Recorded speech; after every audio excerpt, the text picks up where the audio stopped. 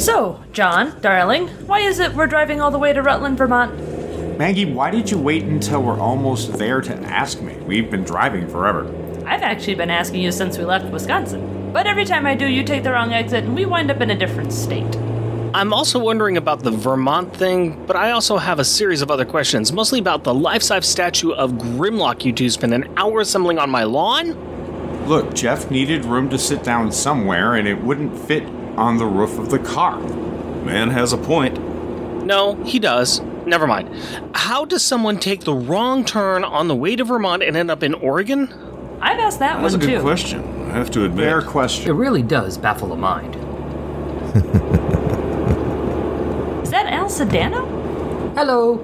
Yeah, we stopped in Florida on the way back from Oregon to Vermont. Darling, how, while on a basically straight, easterly path across the northern United States, did we end up in Florida? I thought that Al still lived in New York. But I took the wrong exit and wound up in Florida. Eventually. Because you wound up in New Mexico before you got there. Somehow. And picked Sean up. Hey, Sean Ross is here too? How many people are in this car? I can't remember if it was before or after, but I think it was right before we got Clinton Robinson. But I could be wrong. I can never remember where Oklahoma is. I can never remember where Oklahoma is, and I've lived there the whole time.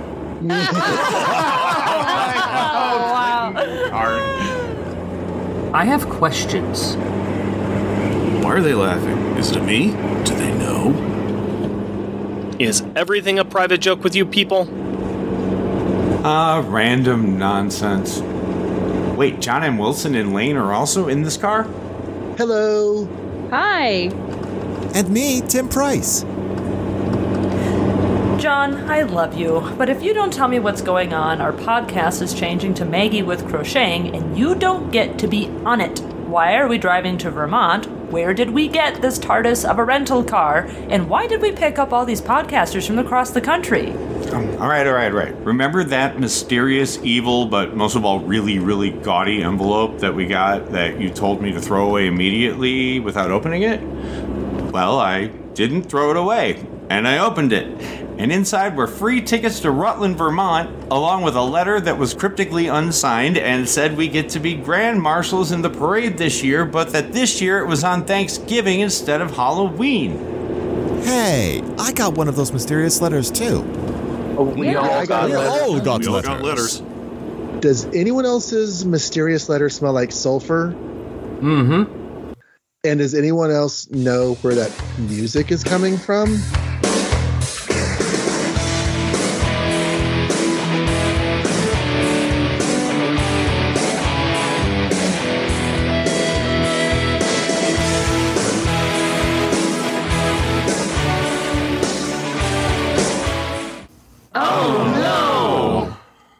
Oh, yes! Damn it, John! Who's this guy? Maybe now some of you will stop jumping to conclusions about where that sulfur smell is coming from. Greetings, casters of pods! It is I, Mephisto! We know! I don't. I have my suspicions. Horrible, horrible suspicions. Be not suspicious, O comics casting caffeinated consumer. I freely divulge my intentions, since you have no hope against them.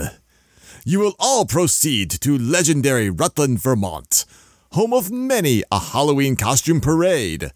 And while there, cast your pods gloriously about various comics situated in that demonic, idyllic locale. Starring a veritable league of avenging adventure for a generation of Bat fans and, Thor something. So beware, listeners of Mephisto versus the Podcasters Year 666. Podcasters on Parade.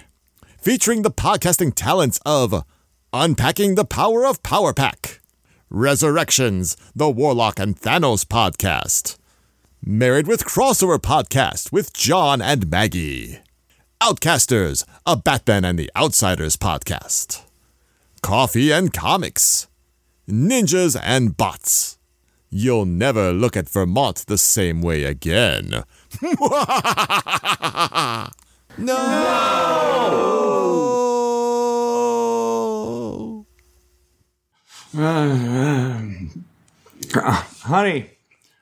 Honey, wake up. You won't believe the dream I just had. Well, don't you want to hear about it? All right, John. What is it? Well, I was in a car with a bunch of podcasters, and Mephisto was making us do another Halloween podcast. That settles it. No more Japanese food before you go to bed. You know as well as I do that it's on Thanksgiving this year. Oh, yeah. Hey, wait a minute. Aren't you supposed to be Susan Plachette?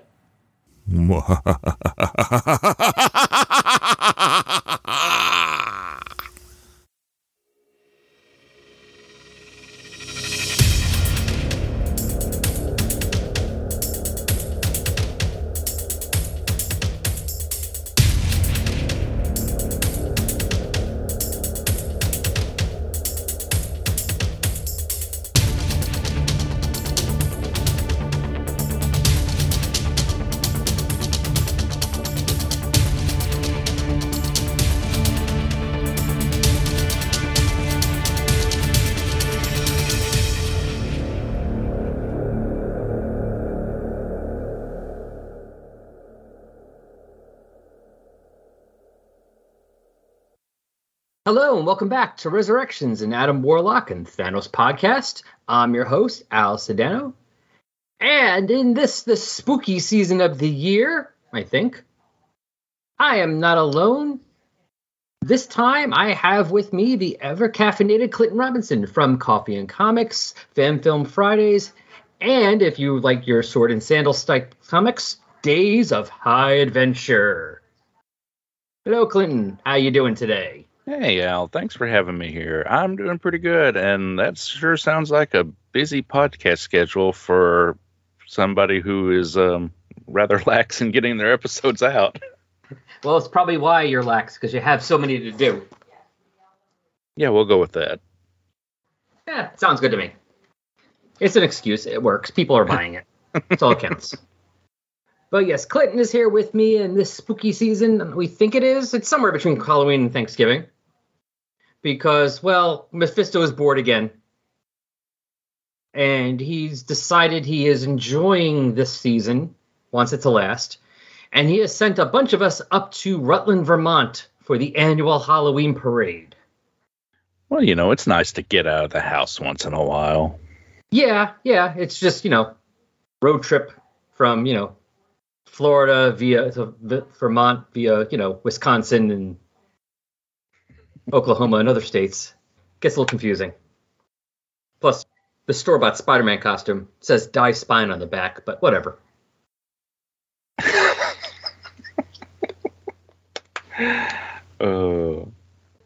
But anyway, so yes, we are in Rutland, Vermont. Now, some of you might be saying, why the hell are you in Rutland, Vermont? What does that have to do with Halloween or comics or anything?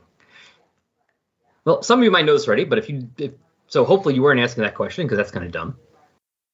But for those of you that are asking that question because you didn't know that, Rutland, Vermont is very important, is a big of a factor of comics in the Bronze Age. So starting in 1960, oh my God, what was his last name? Tom Fagan, who was a resident of Rutland, Vermont, started the parade, an annual Halloween parade, and he was big into comics and things like that. And he definitely got a lot of people dressing up as comic characters. He would dress up as Batman every year. Plus, he had a mansion that he would apparently house sit at in that time frame, and he would have a big Halloween party afterwards. And it got enough with enough comic stuff that some comic professionals heard about it and got involved in going there, including Roy and his wife at the time, Jean Thomas, Steve Englehart, Mike Friedrich, Gary Conway, Len Wein, and a few others. And in fact, they enjoyed it enough that one point in an issue of Avengers, I believe 83, Roy Thomas wrote that into the plot where they went to that parade into Rutland, Vermont. And in the same year, an issue of Detective Comics. Let's see if I have that issue here somewhere. Oh, sorry. No, Batman 237, where Batman and Robin were at the parade as well. along with other comic professionals. So it became kind of a thing they would do, where occasionally around Halloween they would have a story taking place in and around Rutland. It would involve being in Rutland, the parade, Tom Fagin, and or the party at Tom's house. In fact, one of the early Defenders issues, Marvel Feature number 2, takes place not during the parade or the party, but on a mountain right outside of Rutland. And in 1972, it's cover dated 73, but I believe it came out in 72. They came up, Steve Englehart and Len Wein came up with an idea. Well, actually, Jerry Conway too, came up with an idea to do a crossover between the books they were doing, which was Amazing Adventures featuring the Beast, Justice League of America, and Thor. In the fact that, obviously, they couldn't really do an official crossover, but they did have the stories, all three of the stories take place at Rutland at the parade, with the parade and the party. And a couple comic creators, which we will see in this issue, are at the party, and those same creators are in all three issues. And there's kind of a through line of, in Amazing Adventures, you see Jerry Conway's car is having problems, and then it gets stolen by Felix Faust in Justice League of America. And they had comment on the fact that the car was stolen and having muffler problems, which was brought up in Justice League in the Thor issue. And also the fact that apparently in the Justice League issue, which I did read, Felix made a couple of people who were dressed up in costumes, gave them temporarily the powers of the people they were they were playing at. And you can see Len Wein's wife at the time, Glynis Lean, also known as Glynis Oliver, the colorist, was dressed as Supergirl and had Supergirl powers, and actually goes missing in the Marvel issues for a little while because she's busy fighting the Justice League. So it's kind of a fun little thing that happened. Now, how familiar were you with this stuff, Clinton, beforehand? I had heard of people talk about the Rutland crossover things, but I'll be honest with you, up until like last week, I didn't even realize that Rutland is a real place. Mm-hmm. Yep. Unfortunately, Tom Fagin did pass away in 2008, I believe, and stopped running the parade a few years before that. I wish, when I still lived up in the Northeast, I had thought to go to a parade while he was still running it, because that would have been cool. Jeez, I can only imagine like the Macy's Thanksgiving Day Parade, but for comic book fans. I know, it would have been awesome. Okay, I know what we're doing when we finally get time travel. Yeah.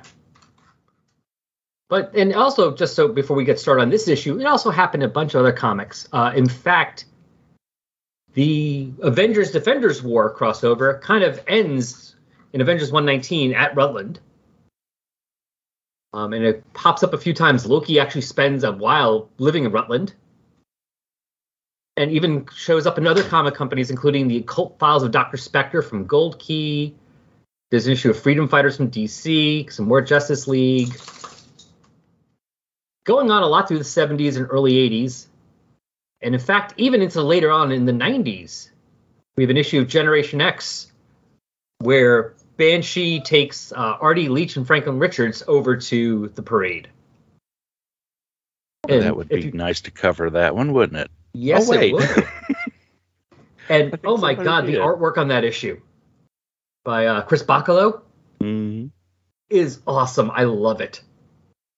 And funnily enough, the last issue that, as far as I know, that had anything happening was from DC, an issue of that perennial favorite of everybody, Superboy and the Ravers, issue 16, which has features a rock show, and I think it's the band Scare Tactics performing on Halloween in Rutland.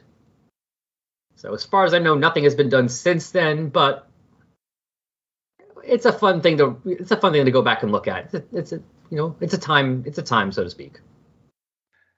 I mean, I'm almost certain Disney wouldn't let them do anything like that now. Well, it depends. I mean, they might be able to get away with it. I mean, that's the way they did it before, was that, this crossover wasn't really a crossover. They don't officially appear.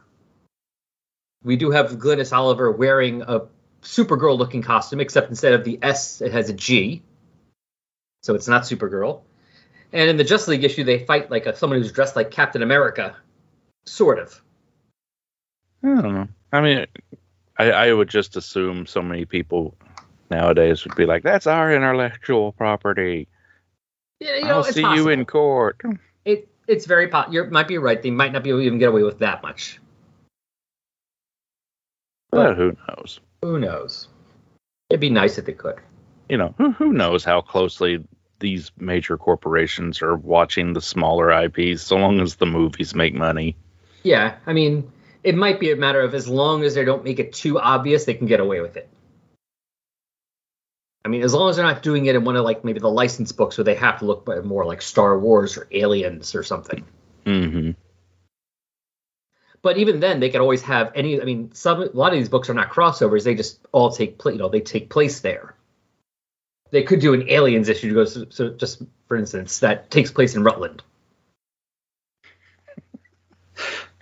It's a real place. It's not like they're saying Metropolis. That's true.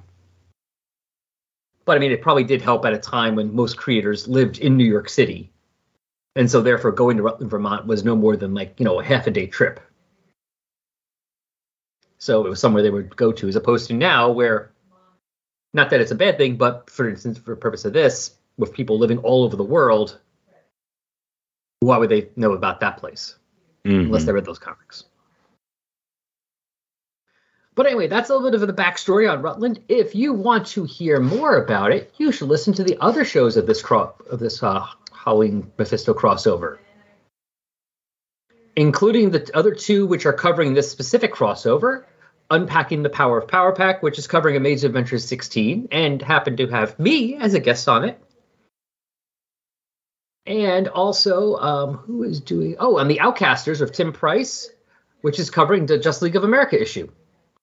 With Jeff and Rick from Unpacking the Power of Power Pack as guests.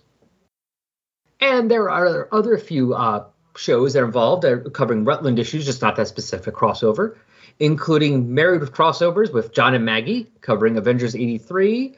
I think it's going to be Ninjas and Bots, but it's going to be something on the John Reads Comics feed, covering Batman 237. And, oh, hey, speaking of Generation X 22, covered by Coffee and Comics with Clinton and Sean Ross. Yeah, well, we're going to hopefully get that out on time. If not, let me know, and I can always edit that part out. Well, it'll be there eventually. There we go. Close enough. All right, folks. So give us a moment, and I am going to drop in here the synopsis of this issue and probably a promo for something. And then Clinton and I will be back to talk about this actual issue. Thor, number 207. Writer, Jerry Conway. Pencils, John Buscema and Marie Severin. Inker, Vince Coletta and Marie Severin. Colors, Glynis Oliver. Letters, Denise Wohl. Editor, Roy Thomas. Cover art, Gil Kane, Joe Sinnott, and John Costanza. Cover dated January 1973. On sale date October 10th, 1972, with a cover price of 20 cents. You can find this reprinted in Thor number 17, a 1982 French reprint, The Mighty Thor number 9, a 1983 UK reprint, Essential Thor Volume 5, a 2011 reprint, Marvel Masterworks Volume 199, The Mighty Thor Volume 12, a 2013 reprint, Thor Epic Collection Volume 6, Into the Dark Nebula from 2020, Thor L'Intégrale 1972 to 1973, a 2022 French reprint, apologies for any butchering of that word, and The Mighty Thor Omnibus Volume 4 from 2023. Thor has followed the Absorbing Man to Vermont, which is just beginning its Halloween celebration. Thor manages to defeat him by knocking him into the lake, where he absorbs the properties of water and begins to flow away. But then Loki arrives, who has by mystic means transformed 2 dogs to kill Thor. Thor defeats the dogs, then Loki summons the Firesword. Thor manages to defeat Loki with a lightning strike, which has the side effect of blinding him. Loki, not Thor.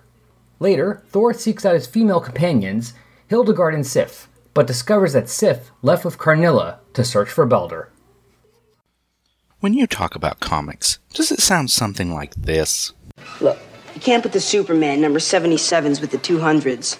They haven't even discovered red kryptonite yet. And you can't put the number 98s with the 300s. Laurie Lamaris hasn't even been introduced. Or maybe it sounds a little more like this. You think Mighty Mouse could beat up Superman? What are you, cracked? Why not? I saw the other day he was carrying 5 elephants in one hand. Boy, you don't know nothing. Mighty Mouse is a cartoon. Superman is a real guy. No way a cartoon could beat up a real guy. Yeah, maybe you're right. Would be a good fight, though. Hello, I am the constantly caffeinated Clinton Robinson, and my comics discussions can go to both extremes, but generally fall somewhere in between. On the Coffee and Comics podcast, I will review comic stories and other comics-related topics that can be enjoyed over a cup of coffee. So pour the coffee, or other beverage of choice, and join me on the Coffee and Comics podcast, available on iTunes and coffeeandcomicspodcast.blogspot.com. And we're back. So, Thor 207. The special Haunted Halloween issue. I mean, they are not slacking on cover copy on this issue, are they? No. Because it says on the bottom, where demons dwell, and we have Loki with a sword yelling at Thor, talking to 2 giant mystically enhanced dogs or wolves. Satan, Diablo, strike in the name of Loki! And those angry puppies are jumping on Thor. Loki told him Thor his treats. Okay, I've got a question before we even dive in. All right. When you read this cover copy and all this, whose voice do you have in your head when you read Loki's dialogue? Is it Tom Hiddleston? Not always. I don't have enough. I mean, I like him as Loki, and sometimes I do, but sometimes I have to make myself think of it. Yeah, same, because I mean, like, especially this era of Thor, this does not come across as Tom Hiddleston to me. It comes across as the same voice that was on the Thor cartoons that they did, like, in the 60s. Those Mighty Marvel Heroes, and makes sense. You know, where he's kind of talked through his nose. Yeah, it's kind of the voice I get. Yeah, it's he's good. I like him as Loki, but I don't have enough, and it's not developmental enough for me. Like, almost any Batman, it's hard not to hear. Oh God, why am I blanking all of a sudden? Kevin Conroy. Yeah. Maybe Adam West, depending on the type of story. Mm-hmm. Yeah, but you don't necessarily have like a Ben Affleck Batman or a. Yeah, but like it's like Thor. I don't automatically, even though I like him as Thor, I don't automatically have a Chris Hemsworth voice coming out, as I'm reading it, because it wasn't. He's done good. He's done plenty of Thor stuff, but not as it. I didn't see as much as I have of Kevin Conroy as Batman. I mean, all the seasons of Batman and then Justice League and Justice League Unlimited and Batman Beyond, like, it's just, Kevin Conroy's Batman in my head now. Well, that's kind of what happens when somebody plays a role for 20 years. Yeah. Although I'm trying to imagine it now with the Tom Hiddleston voice. It's kind of fun. Although I'm kind of picturing it at the Tom Hiddleston Loki saying the copy on the cover and then kind of like rolling his eyes. Mm-hmm. Yeah, it comes across a little more like the play scene from Thor Ragnarok.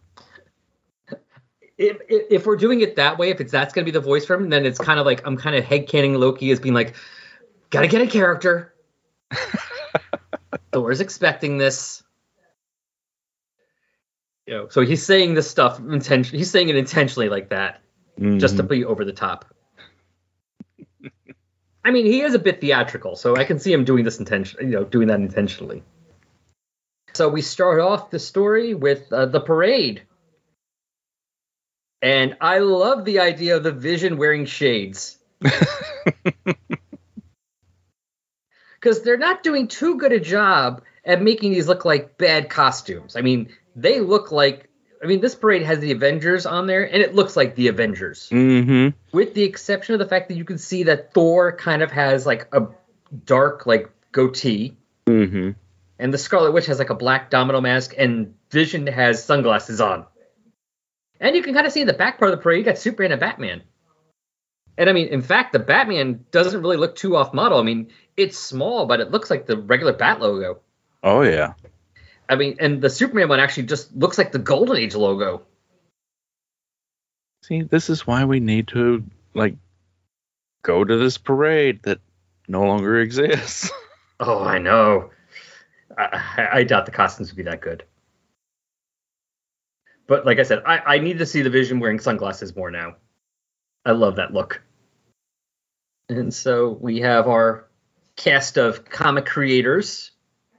Jerry Conway, Lynn Wein, Glynis Oliver, and Steve Englehart. And I have to say, Steve Englehart must be either a great, really relaxed and groovy at the time, or was hated by the artists. Because I mean, everyone looks pretty good, but Steve is like this kind of like scraggy, almost balding blonde hair. Mm-hmm. Like if I was having somebody draw me, I'm like, could you draw me just a little better than I look? I'm not saying make me look like a hero, but let's fix it up a little bit. Yeah, going back to the heroes though, the female Daredevil with the big Mephisto swooping cape. Yes. I kind of like that. That is a cool look. I mean, they had Elektra as Daredevil for a little while, I think, right? Mm-hmm. Mm-hmm. That would have been a cool look. But yeah, poor Steve Englehart. It is 73? Yeah, well, it came out 73, so... Yeah. I mean, cover dated 73, so it will be October 72. Yeah, early 70s, so... Yeah, I mean, I'm sure this is feeling groovy, Steve Englehart. Yeah, it's all cool, do whatever. I don't know, like, some of the art on some of these people, like, just really doesn't look like what their... what their pictures tend to be like. But then again, most photos for the comics creators are from like 10 years later. So true. I mean, there's some photos. I mean, I'm going to have a link in the show notes, everybody, for a great resource from comic book historians about the Rutland Halloween Parade. And there are pictures for not everyone here, but like Len Wein has pictures, and Roy and Gene Thomas have pictures in there. So Len Wein looks good enough, I think, for Len Wein. It's more or less what he looked like. Oh, and by the way, I'm looking it up. So yeah, this cover dated January 73, and the issue actually came out October 10th, 72. And now the parade's over, they kind of get into Steve's bad car. With the muffler issues. And also not that big because they had also had to fit the Beast and his girlfriend Vera at the time, Vera, into the car in the Amazing Adventures. That really filled up the space too. But they get up to the house with the party and meet up with Tom Fagan, who is normally always dressed as Batman. And there are pictures of him dressed up as Batman on the link I'm going to put people, which actually looked pretty good. Did you ever look at that link I had sent over on the group page before? No, I had not seen the Batman pictures. But that would explain why he's... they have in the Marvel books, he's Nighthawk. Yeah. And I couldn't think of the Squadron Supreme's guy's name, but yeah. That makes sense why he's Nighthawk. Yeah, that's why he's Nighthawk. It wasn't a big Nighthawk fan, he was Batman.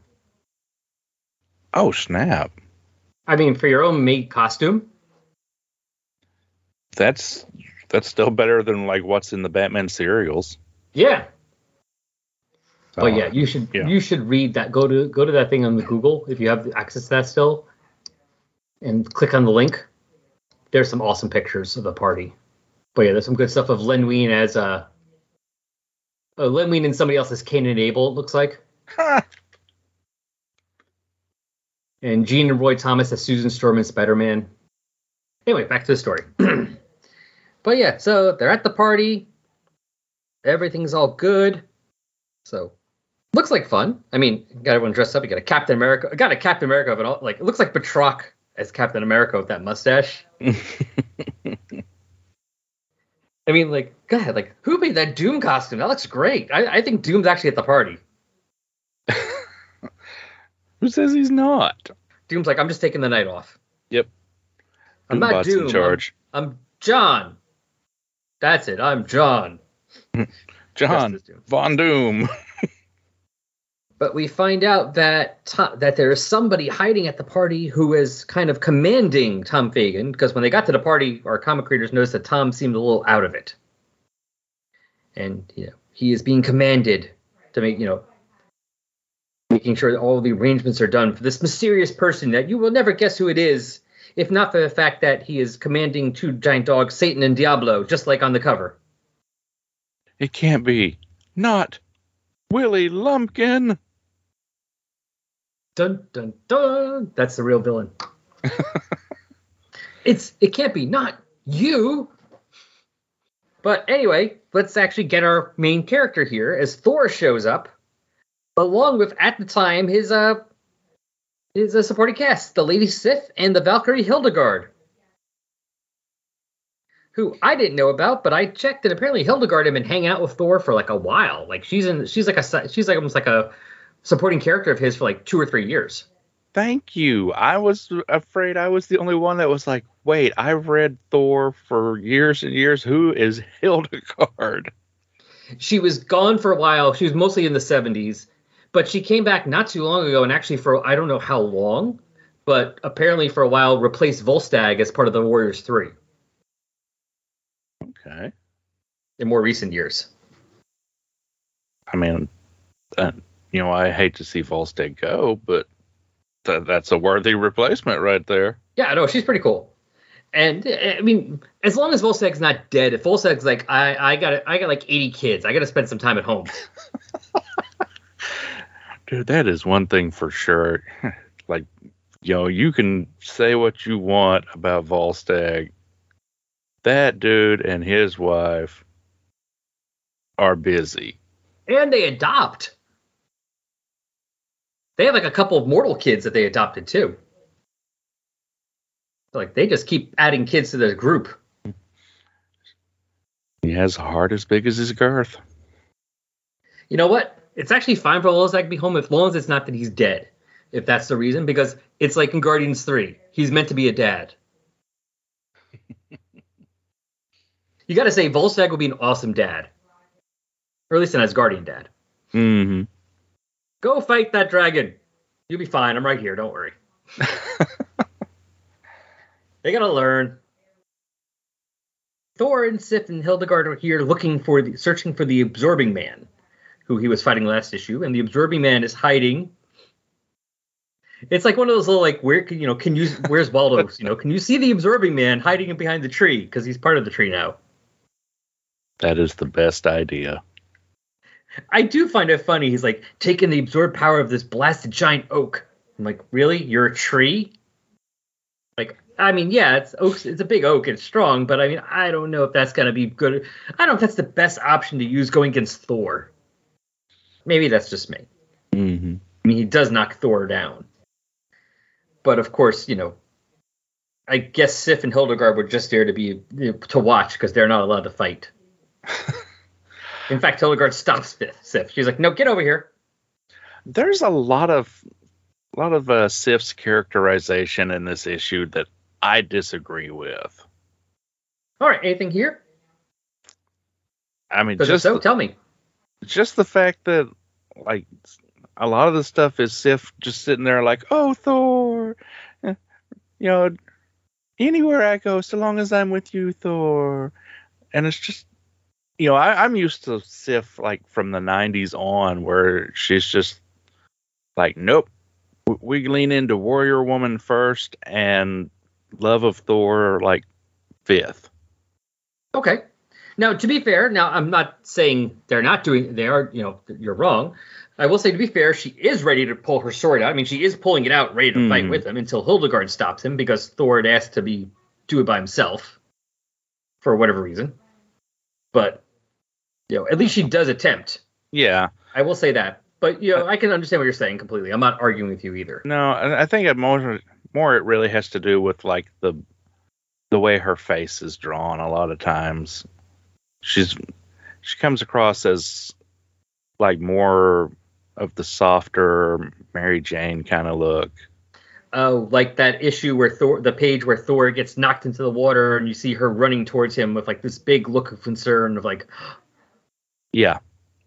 Which I mean, I'm not saying like she shouldn't react like that. I'm just saying it's not the Sif I'm used to. There, yeah, that's the understood. Yeah. It's also like, yes, I understand your concern, but I mean, you know who Thor is. The guy punched him once. He's fought this guy a dozen times. And he has the power of a tree. You really think that one punch killed him? Yeah, I mean, like Thor even says it himself. It's like, if I weren't tired, I would have already whipped you. Yeah. But as I haven't slept in a week.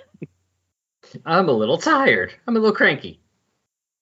But so they fight until, of course, the Absorbing Man finally does something smarter than touching a tree. He touches the hammer. Which seems to be like, you know, every fight with the Absorbing Man. Yes. But, you know, I can't argue with that because A, that is the smart thing to do, and B, every time Superman fights the parasite wants to touch Superman, so... Well, that might be a parasite personal issue. But, I mean, you know, it's kind of like, yeah, you have, like, you know, one theme, but quote, Stand By Me. It'd be a good fight, though. Yes, it would. And this is a good fight because, you know, he touches the hammer and he hits the mountain, I guess they're on, or the hill with a badadoom and turns the whole thing to rubble, and Thor is buried in it. And then back to the party, where it's kind of funny here. They changed the costume that Glynis is wearing, so it's a Supergirl costume, and it's a Supergirl costume at the time where it's the shirt with the cape and the hot pants, and the little like just instead of the super symbol, the S symbol on in the middle of the chest, it's over the right side, the left side, but it's a G instead of an S because you know they can't do that. But then wait a minute. Is this before? When did Power Girl come out? Because they say, well, what's so hot about your wife's costume? Who ever heard of Power Girl anyway? Oh gosh, yeah. And I'm just like, wait a minute. It's like saying, you know, instead of Batman calling him Nightwing. Yeah, Power Girl.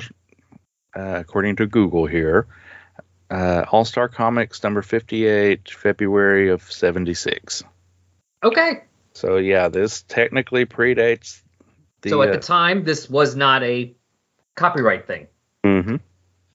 It's just kind of funny that it's now it is a name of basically an alternate version of Supergirl. I wonder if that had anything to do with it. I don't know. I wonder if she showed up in Crisis and we just never noticed. I mean, who wrote that issue? Oh, gosh. What issue is that again? All-Star 58? Mm-hmm. I didn't think about that. Jerry Conway. Who wrote this one?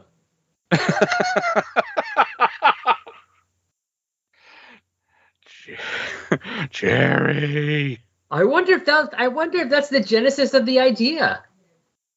I wonder if he just liked that name. He's like, oh, I can use it now. I didn't catch. I mean, I did catch before that they use the name Power Girl, but I didn't think about that or the fact that she'd be created a few years later by the same writer. Wait, somebody get Jerry Conway on the phone. I want to know. Oh, I have questions now. But she heads out to the bathroom, and as we're told, they apparently have eaten a lot because it says several hamburgers and a malt for Jerry. She's vanished. She's not in the bathroom, and they don't know where she is. Now, we know, so if you go read Justice League of America 103, you'll see her fighting the Justice League. Although her costume will be adjusted where it actually will have an S on it now. But back to the Thor fight. Fights the Absorbing Man. Actually, he's doing pretty good for somebody who's basically can't move. He's half buried under a rock, and he still picks him up by his ankle and tosses him. You gotta love somebody who has, upper body strength of an Asgardian warrior. Yeah. Flies back out of that little pit they were in. Beats the hell out of the Absorbing Man. I mean, that is one hell of a hit. And unfortunately knocks him into the water, and I guess he doesn't have the ability to control his powers, I guess, because he automatically turns into water and kind of just melts into it. Which is kind of like a Tales from the Crypt, Golden Age Spectre kind of way to die. Yeah, that would be like a Spectre type thing. Mm-hmm. Except he ain't dead. You don't say. He'll be back. No body, no dead. Although, while Thor is musing on this, he is told to turn around and see his real executioner. No, not thee. It could not be thee. Wouldn't it have been a trip if it had really been the executioner? Yeah. It's like, oh, that's who that guy was? But it is Loki. And see, this is kind of like what I was saying before about when we were talking about the Tom Hiddleston thing. I mean, Loki is not standing there. He is like sitting in a tree. Like he's relaxed. I could see the version, like if we're watching like this is an episode of Loki and like Thor is fighting him, Tom Hiddleston's like getting himself adjusted into the tree. Do I try it? No, this looks better, yeah. Yeah, what will come off the cockiest? Yes. Stand here full of bravado, sit back calm and relaxed. And he has mystically changed the dogs, which it doesn't. Now, the synopsis that I've read says that they're Tom Fagan's dogs. Mm-hmm. I mean, I don't know. It doesn't really say that in the issue whose dogs they are. Maybe Tom Fagan did have dogs named Satan and Diablo. Who knows? Or maybe Loki just changed their names because their names were like, Rex and Buddy. And he started commanding the dog, using his power to command the dogs. He just felt ridiculous saying Rex and Buddy kill. Again, going back to Stand By Me. Stand By Me. Chomper would not be as scary if his name was, Lucky. Now, he said Sickin' Boy, but what I heard was Chopper, Sick Balls. Hi, John. Hi, Maggie. I'm still wrapping my brain around the fact that we're married. Me too, but I wouldn't have it any other way. Aw. Oh, hey, I was looking at these old comics and I noticed that there's Hold that thought. Why don't we talk about it on our podcast? We have a podcast? It seems like the logical next step. We get married, we change our names, we combine our comic collections, we start a podcast about comic books. Well, I can't fault your logic, but there are plenty of podcasts out there already. Do you really think we'll have anything new and interesting to say? Oh, I think we'll manage. Welcome to the Married with Comics podcast, where we constantly up. It goes from Marvel Girl to Phoenix to Marvel Girl to Jean Grey to Phoenix to Dead. And then apparently he's so consumed with his own thoughts that he runs right past 3 monkeys in an alleyway. A brainwave camera took a picture of that guy's head. A brainwave camera. And Ben's just basically, whatever you gotta do to stop the commies, Nick. So join us at the Married with Comics podcast, where two newlyweds with a love for comics intelligently, critically, and thoughtfully discuss comic books. Also listen as we goof around, make jokes, and make fun of John for mispronouncing names. I do that a lot. Sometimes we'll pick a topic and review and discuss comics that relate to the topic. And sometimes we'll pick up a comic and see what discussion topics come up. And sometimes we'll spend an entire episode talking about how much Maggie loves Batman. The only thing that's almost as strong as my love for you is my love for Batman. The Married with Comics podcast.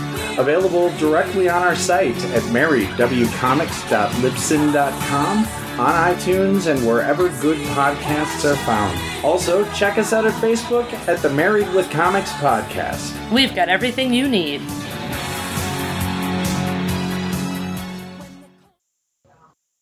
But yeah, he has mystically enhanced the dogs so they are more ferocious, more violent, a lot of spittle coming out of their mouths. Thankfully, Thor is not one to hurt the puppies. So I like that. Yeah, he even calls them innocent. Yeah. It's not their fault that Loki used them as pawns.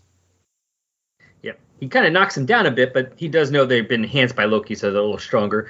But just kind of makes a whirlwind and, whips the dogs away somewhere safe. Mm-hmm. Loki is stealing power from the souls of the people at the parade and the party. And we can see a whole bunch of people there all entranced by Loki. See, maybe that's why we shouldn't have gone to the Rutland Parade. Well, we just got to avoid this year. Okay. If we go one of the years where the comics weren't happening, nothing happened. It was cool. So Loki calls forth the Firesword, which is the name of the story. I have no idea whether this Firesword is a real thing or just something that was brought up for this issue and that's it. Considering it doesn't even have like an entry on the Marvel fandom wiki. Oh, good. I was about to look. Yeah, it's listed as an item in the issue, but there's no link to anything else. So I would assume this is a one and done for that sword. Yeah. I mean, it does something. According to Loki here, the blade embodies the life force of all I hold entranced. And he apparently is able to hurt Thor with it a bit. Yeah, like gives him legit burns and stuff. Yeah. I mean, I'm assuming that's what that is on his arm. Well, I hope so. Otherwise, Thor needs to, go see a dermatologist. Yeah, that's possible too. It's either giving him burns or he has bad eczema. Thor needs to moisturize more. That's the problem. He has not been going to sleep. He has not been getting rid of amounts of sleep. He's not been able to do his nightly routine. Get that stuff on every day. I mean, it's treatable. Just, you got to keep up with it. Mm-hmm. And probably doesn't help to fight people with fire swords. Thor Odinson, spokesman for Dupixent. I take twice daily Herpexia. Anyway. Oh, but meanwhile, we get a little bit of a Sif Hildegard interlude because, in case you forgot that other people in this book. And yeah, she is doing in that second panel the hand over the eye, oh. So I can see what you're saying there. But then Carnilla shows up, the Norn Queen. Mm-hmm. Although unfortunately, she's not wearing anything as crazy as when Kirby used to draw her.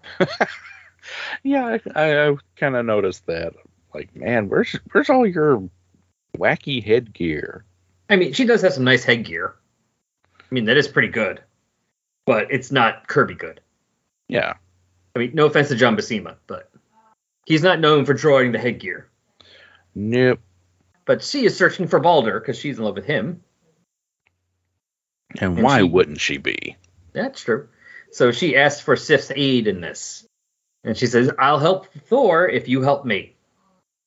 Yeah, I love how quickly it goes from no, Thor can handle this. He's fine on his own to yes. True. But first we get more fighting with Thor and Loki. With Loki kind of dominating this fight. It's like a wrestling thing. Thor beat the crap out of the first guy, and then the next guy shows up behind him and whacks him in the head with the chair. Oh, yeah. That's all I need is JR giving commentary now. Oh, my God, it's Loki with the steel chair. And Loki's pulling the fire sword out from underneath the ring. It's a real slobber knocker, folks. And he actually has Thor down. Thor's trying to grab the sword, but Loki grabs, stamps on his hand and picks up the sword himself and is about to strike and kill him. And that's what, like you said, when Sif's like, nope, okay, I'm cool. I'll help. Help Thor. And so Carnilla brings up a giant storm. Yeah, I'm wondering how often has it rains on Thor been used as a way of re-energizing? Probably not as much as on Namor or Aquaman, but probably almost. Because it's almost like the things that reminds Thor, oh yeah, I control this stuff. And Thor remembers to call his hammer back and calls forth lightning that strikes right by Loki's face and makes him blind. Do you think it makes him blind, or do we think that, Loki is just okay, here's opportunity? It's an opportunity. This is his monologue. Is that it? Yeah, this is my chance to, be overly dramatic and make Thor feel bad, maybe. Do you think this is overly dramatic? I mean, just because he says, stay, I'll not attack thee, Thor. Nay, never will Loki strike anyone, ever again. The lightning hath stolen the light from my eyes. All is in darkness. All is night, midnight evermore. Yeah, with those big pupilless eyes. That's all it did. The lightning didn't do anything. It just erased the black part of the black ink on his eyes. And we end with Loki with the car with Jerry Conway's car being stolen, which you will see happening in Justice League because Felix Faust steals it with its bad muffler, so it's making a lot of noise, and Loki is running around behind it asking it to stop. And he goes over a cliff. Take me with you. Ah! And apparently no one cares that someone went over a cliff. Yeah, that's what got me. It was like, all the comics creators are just like, that dude had a bad trip over the edge of a cliff. We got Glynis back. Let's go get some burgers. Mm-hmm. And Thor flies back to Hildegard. He's like, but where's Sif? And Hildegard tells him, thy beloved did leave with Carnilla, as she did promise. And in my heart I know, ne'er shall we see either of them again. Well, your heart apparently is not that bright. Yeah, Hildegard, I'm sorry, but you took over the dramatic stuff after Sif left, I guess? Well, she figured with Sif gone and Loki now fell off a cliff, it's her turn. This is her turn to shine. Damn it, Hildegard will get the end. I may be third banana on this boat, but by golly, I'm going to be the diva now. But the others are gone. Loki and Sif are gone. This is all me. It's Hildy's time now. Everything's coming up Hildegard. I mean, she even gets a tear out. I mean, let's be honest. Thor books are no stranger to people being overly dramatic over the slightest things. Oh, God, no. That's the whole point of it, I think. Oh, yeah. And they're definitely fun that way. Yes. And I had fun with this. Yeah, I mean, it feels like, two different stories kind of mashed together, but yeah. It's not like you put jelly beans in the mashed potatoes or something. But yeah, no, I will agree that this, out of the three, this one the other two stories of this crossover, The Amazing Adventures in Justice League, I mean, they go to the party. Like the Amazing Adventures issue, Beast goes to the party. The Juggernaut, he fights Juggernaut at that party. Justice League of America, the Justice League ride in the parade. They are part of that. Here, the Thor stuff is happening in Rutland, and he's using the people, but it is the least connected to the Rutland stuff. It's almost like Jerry Conway wanted to be part of do this too, and he's like, but this is not what I had planned was doing here. Well, I guess I could have it take place there. That works. Yeah. Yeah, it's like it feels like the other two. The plot came first of let's do this in Rutland and work and figure out how to do it, and then they worked it out. And this one, he already had a plot and then just kind of added in the Rutland stuff. Yeah, I mean it's still better than a Red Skies crossover, though. Oh yeah, it's further than that. It is definitely more connected than that. But I mean, as far as the issue's concerned, as far as Thor's concerned, it is almost Red Skies. Mm-hmm. The fact that Thor does not even acknowledge where he is, and I'm pretty sure he's been to Rutland before, like one of those Avengers issues. Does not acknowledge where he is, does not acknowledge Tom, the parade, anything that happening. He has no clue about that. Now, he will in future issues, because apparently he finds Loki is found at some point and is left, and I think he's supposed to be mindless or something. He's left in Tom Fagan's care. Oh, Lordy. And then at some point, Loki comes back to normal and sources some random kid who's there to think he's Loki, and everyone thinks he's Loki. And then when that thing goes away, Tom Fagan is arrested for kidnapping and has to call the Avengers to explain to police what happened. I didn't kidnap anyone, officer, I swear. It was an Asgardian deity. All right, buddy. All right, I swear. Every year this party gets crazier. Into the drunk tank with you. Now, something I was amazed at was that, we're in the 200s and Thor still turns back into Donald Blake. He didn't do that. He was just worried about that, right? Yeah. Okay, yeah. Yeah, but apparently, the limitation and everything is still on there. I actually thought they had gotten rid of the Don Blake stuff by this point, but... Well, I think at this point the Don Blake stuff was still there. They just didn't give it to him about Don Blake or his life. Yeah. No, that's right. He is still there because I have read, and I know it comes out later in the 70s, the Korvac saga. Okay. And the way that I don't know if you've read that one before or how much you know of that one. It's been a long time, so. But yeah, the Korvac saga ends with Korvac basically killing or maiming most of the Avengers. And then when he dies at the end, he revives everyone he's killed. They're hurt badly, some of them. And Thor is like one of the ones who was okay, and basically he turns into Don Blake to treat them. So he's still Don Blake in the late 70s. How much of a life Don Blake has, I can't say. Yeah, it depends on the writer on whether or not Don Blake is a real person or a construct created by Odin or somewhere in between. It's probably best for Don Blake that they just decided it was a construct created by Odin, because otherwise that really sucks for that guy's life. Yeah. At least if he's not a real person, it's like, all right, well, that's why. It kind of makes Thor seem really callous about this other person's life he's sharing. Because in later years, he is a lot more concerned with Eric Masterson's life. Mm-hmm. But Eric was a real person, so to speak, beforehand. Yeah. Well, during the, I want to say it was the Straczynski run that they made a big deal about trying to have a balance between Don Blake and Thor. Yeah, I don't remember. I mean, I've read that, but not too much. I have to go back and read that again. It's been a while. I do remember also when he was Jake Olsen. I don't remember if Jake Olsen was real or not, though, now. Oh, gosh, that's the... That's the Dan Jurgens run. Yeah. The Sword of Heroes Return. I can't... I want to say he was, but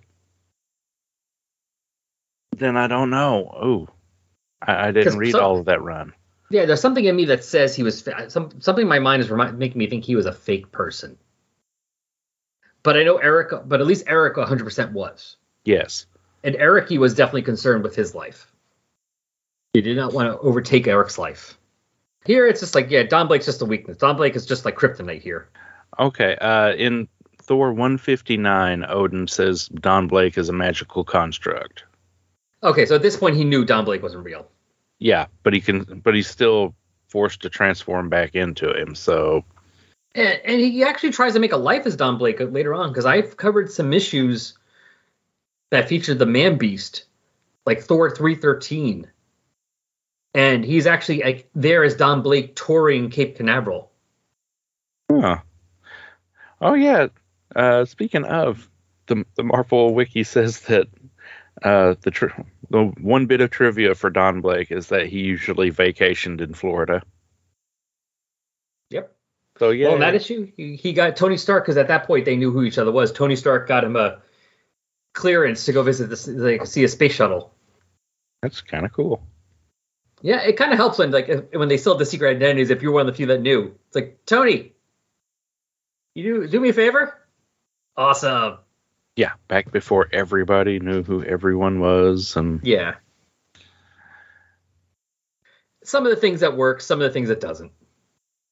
That shouldn't be everybody knowing, but I don't think everyone has to be hidden either. But that's a conversation that's another episode. Mm-hmm. Clinton and I are almost done talking about the comic, so it's time to cover our feedback. And this time the feedback is about episode 183, Warlock Rebirth with John M. Wilson, in which John Wilson and I talked about the Warlock Rebirth miniseries.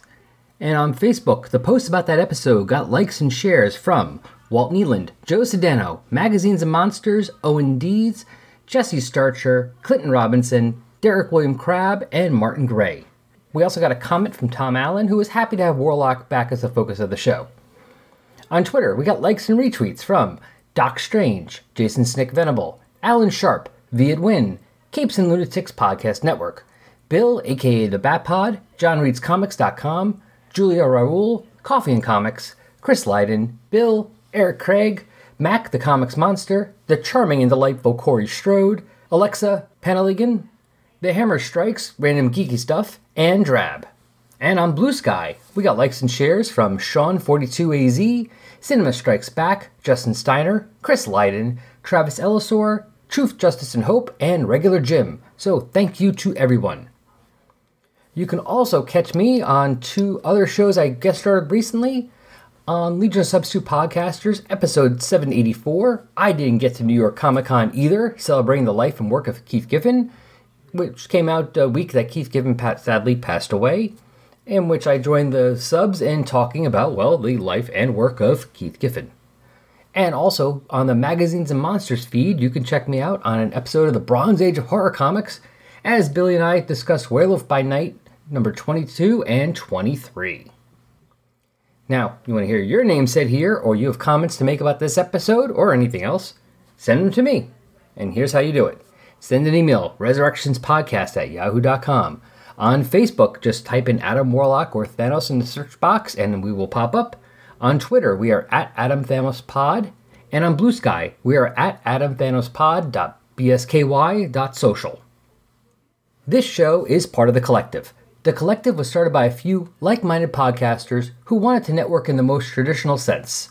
It has become a repository for ideas, crossovers, and potential guest appearances, and you are about to hear a promo for one of the other Collective shows right now.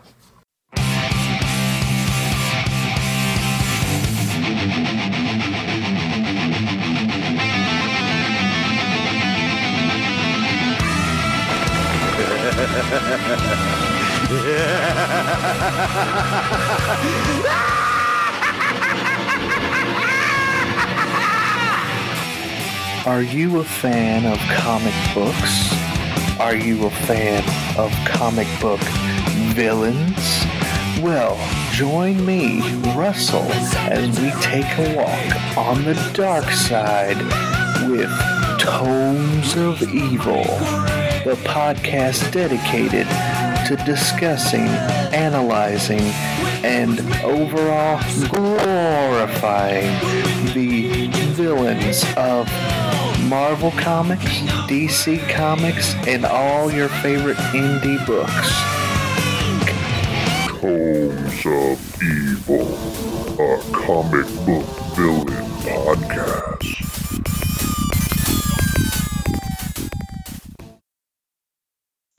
But either way, this was Thor. Now, how much, just before we finish up, so how much Thor of this time frame have you read?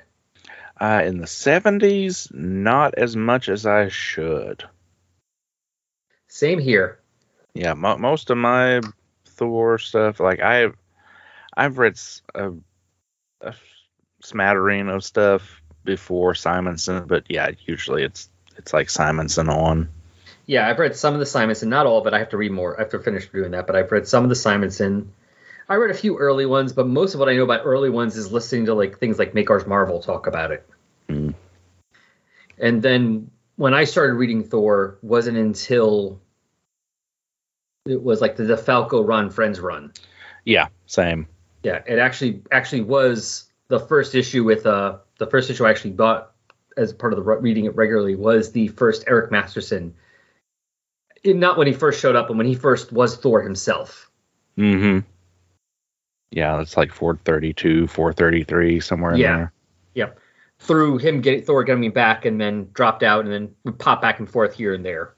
Different runs. Mm-hmm. Read some of the shirtless run. I was going to ask if you were around for midriff Thor. Yep, but he just wore pants and that's it. Mm-hmm. Yeah, right at the end. Yeah, everything from like 460, I think, something like that. Like about every 10 to 12 issues, Thor just like starts to lose more and more clothing. I mean, I will be covering some of that eventually when we get to the Blood and Thunder crossover with the Warlock stuff. Oh, that. Yeah, that was a thing. Yep. I don't think I read the Thor issues. I think I just read the Warlock issues. At the time, it was the other way around. I read the Thor issues and I think the Silver Surfer issues, but I could be wrong. Get to that one eventually. Eventually. But anyway, that was this story. That was this crossover. That was Halloween. Thanksgiving. And I didn't get any candy. Turkey. I got a rock. Well, if you want people to get you candy, tell them where they can find you. Turkey. Oh, well, if you want to get me candy, No, turkey. Oh, never mind. no, you can find me on the shows Al mentioned earlier, Coffee and Comics, Fan Film Fridays, and Days of High Adventure.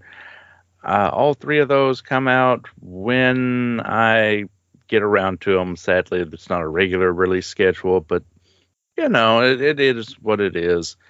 Otherwise, you can find me over on Twitter at Coffee Comics BLG or on Blue Sky at Coffee and Comics. Oh. Yeah, I actually got the right name this time. There you go. See, you know what you're doing. And links for those things, well, most of them. I can't really do a link for Blue Sky. Yeah. At least not as far as I can tell. But links to that other stuff will be in the show notes. All right, well, I guess it's time to get out of here before Mephisto shows up. Yeah, I mean, I appreciate you having me over for, whatever all of this ended up being, but,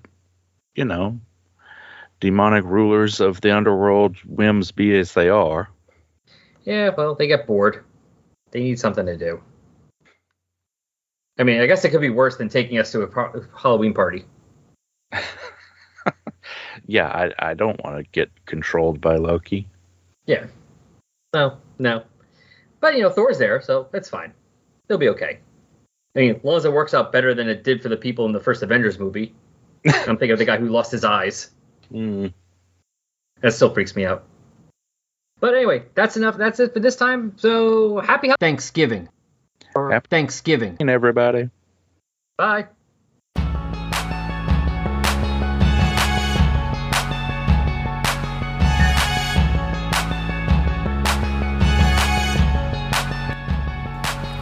Resurrections, an Adam Warlock and Thanos podcast, is a fan-made production, and no copyright infringement is intended, or happening, or even understood.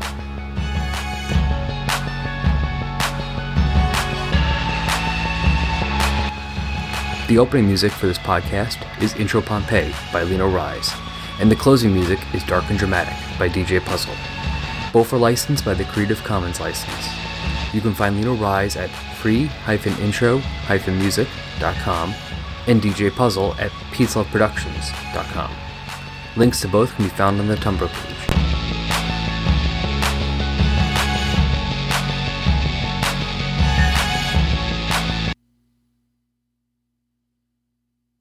I'm also going to probably do Jeff's lines just in case you don't get Jeff. That's a fair question. Man has a point. That's a fair question, I have to admit. Why are they laughing? Is it at me? Do they know? Alright, let me know if you need anything else.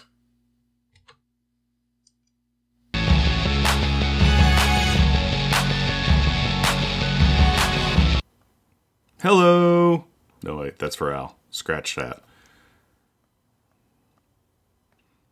All right, I think that's it. Good luck putting that together. Excited to hear all the shows that are going to be coming out with our stuff in it. Happy Halloween. And I, of course, just found another one, which is We Know!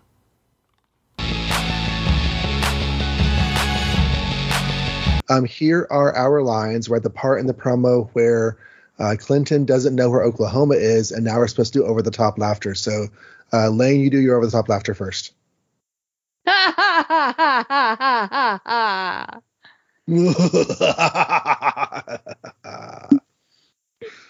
So, yeah, we're laughing. And then John says about random nonsense, and then he realizes we're here. Hello! Hi! And Maggie loves John. That's so cute. And then Tim says he got letters, so we're both supposed to say we got letters. So, yeah, I got a letter. Yeah, me too. Does anyone else's mysterious letter smell like sulfur? Yeah. And does anyone else know where that music is coming from? Oh, no. Oh no.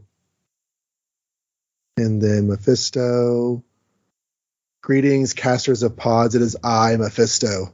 Oh, yeah, we skipped one of mine. Oh, we did. We skipped. So Yeah. Maggie says, "Damn it, John." Who's this guy? And then Jeff talks, and then Mephisto greets, and we're like, "We know." I don't.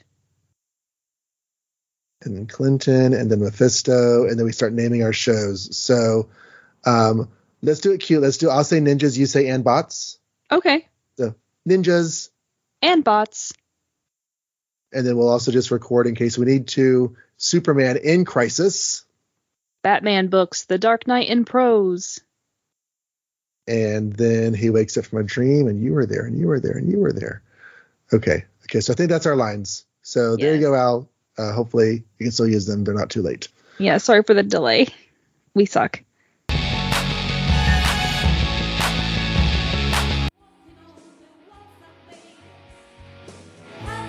Wait, was that it?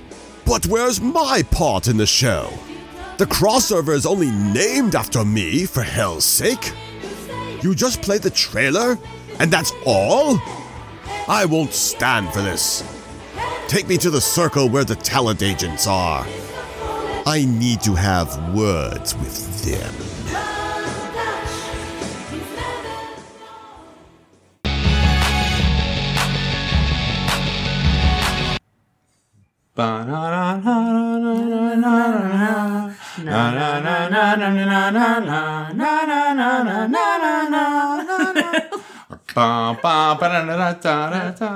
Meow. Oh, yeah. The Bob Newhart. Oh, we gotta edit that. Yeah. You're gonna have to edit this whole thing for Al. Hi, Al.